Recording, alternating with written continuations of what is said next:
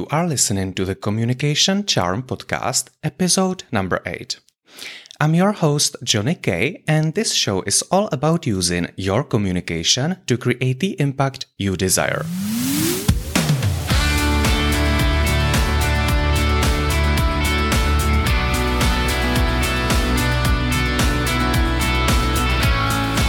Well, hello, amazing, charming communicators. How are you all doing? I am amazing, and today we will be talking about how to ask and answer questions. So we will talk about Q&A section in a presentation, but actually you will learn strategies for asking and answering questions at any situation.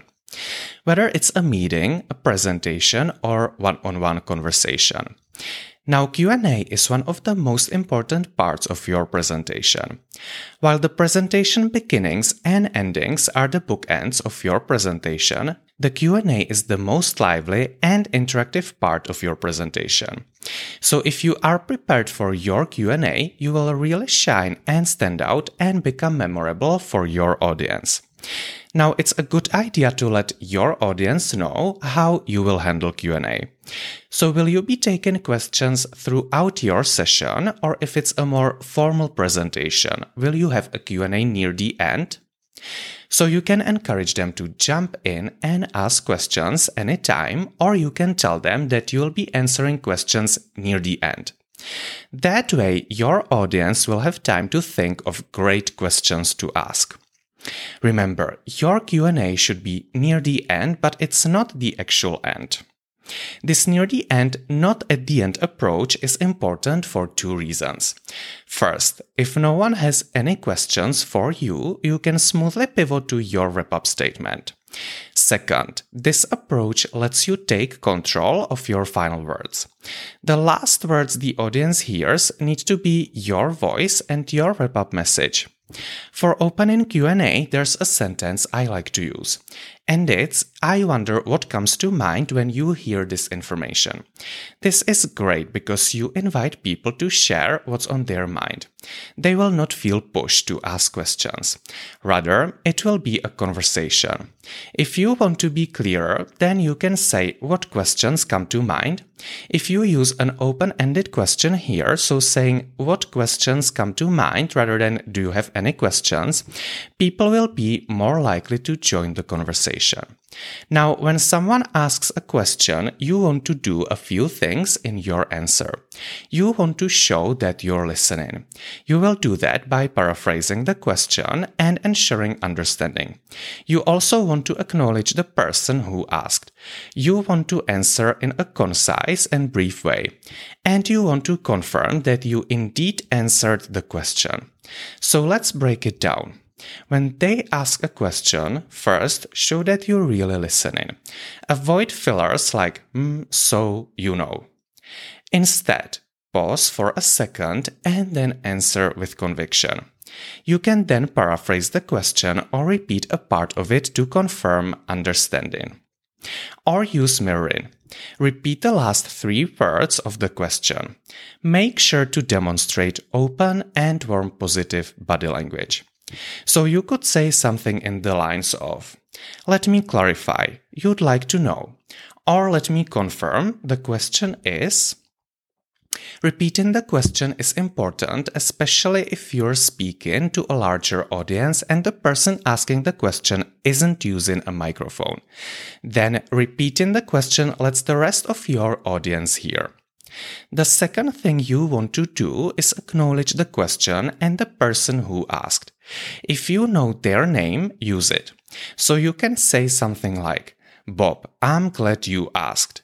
Or, Bob, thank you for asking. This is interesting. Then comes the part when you finally answer the question.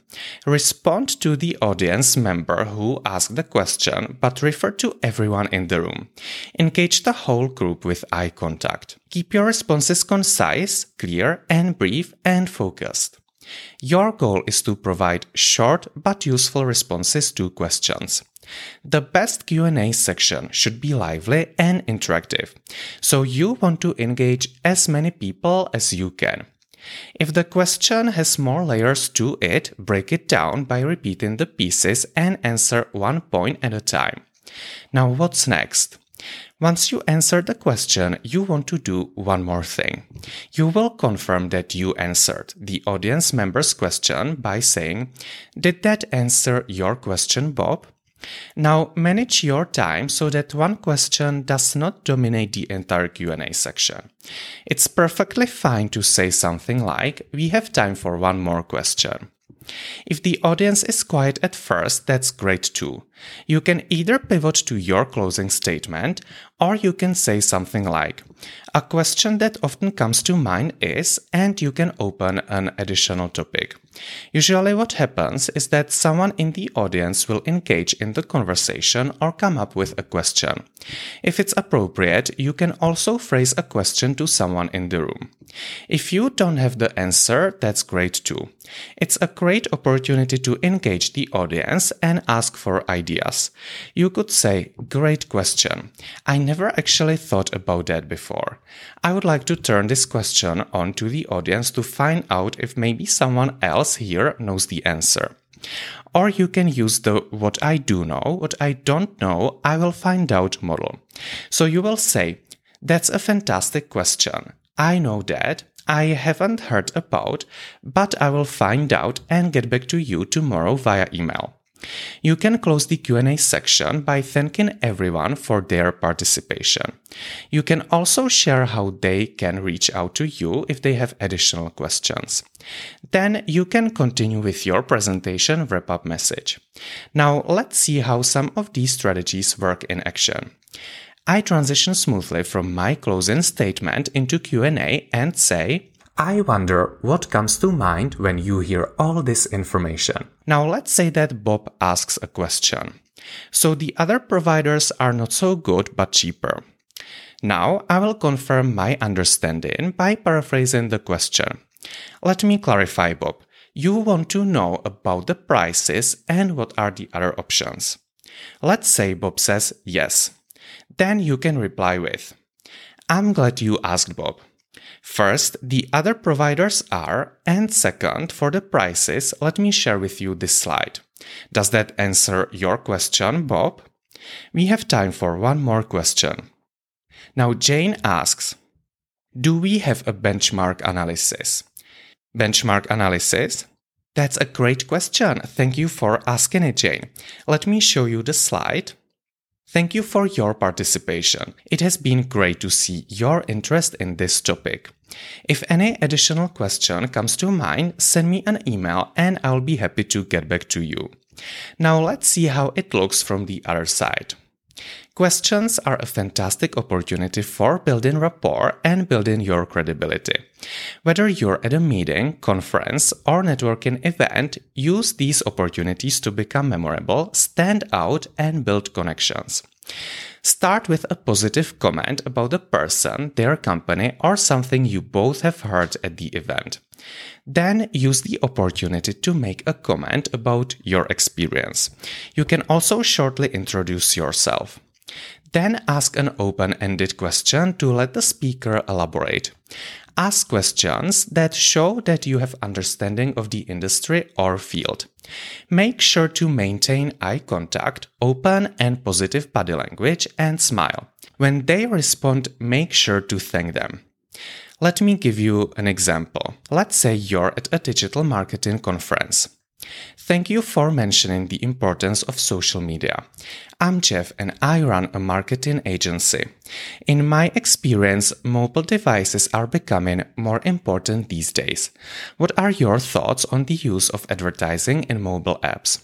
So I opened with a positive comment that referred to something that was mentioned previously. Then I introduced myself. I asked an open-ended question that also shows my expertise. Focus your question exchange on the other person and use questions to help you build a relationship. You will become memorable and you will position yourself as an expert and build your brand. That's all for today, charming communicators. Going forward, you will shine whenever you get the opportunity to ask or respond to questions. Remember, for more great communication resources, join me over at communicationcharm.com and get your copy of 12 proven communication tactics to make a positive impact immediately. Now, if you realize that you need one-on-one help from me, then reach out. Head on over to my website, communicationcharm.com. If you like this podcast, subscribe, rate, review, and share it with your friends. Thank you so much for listening, my amazing, charming communicator. I'm looking forward to seeing you in the next episode.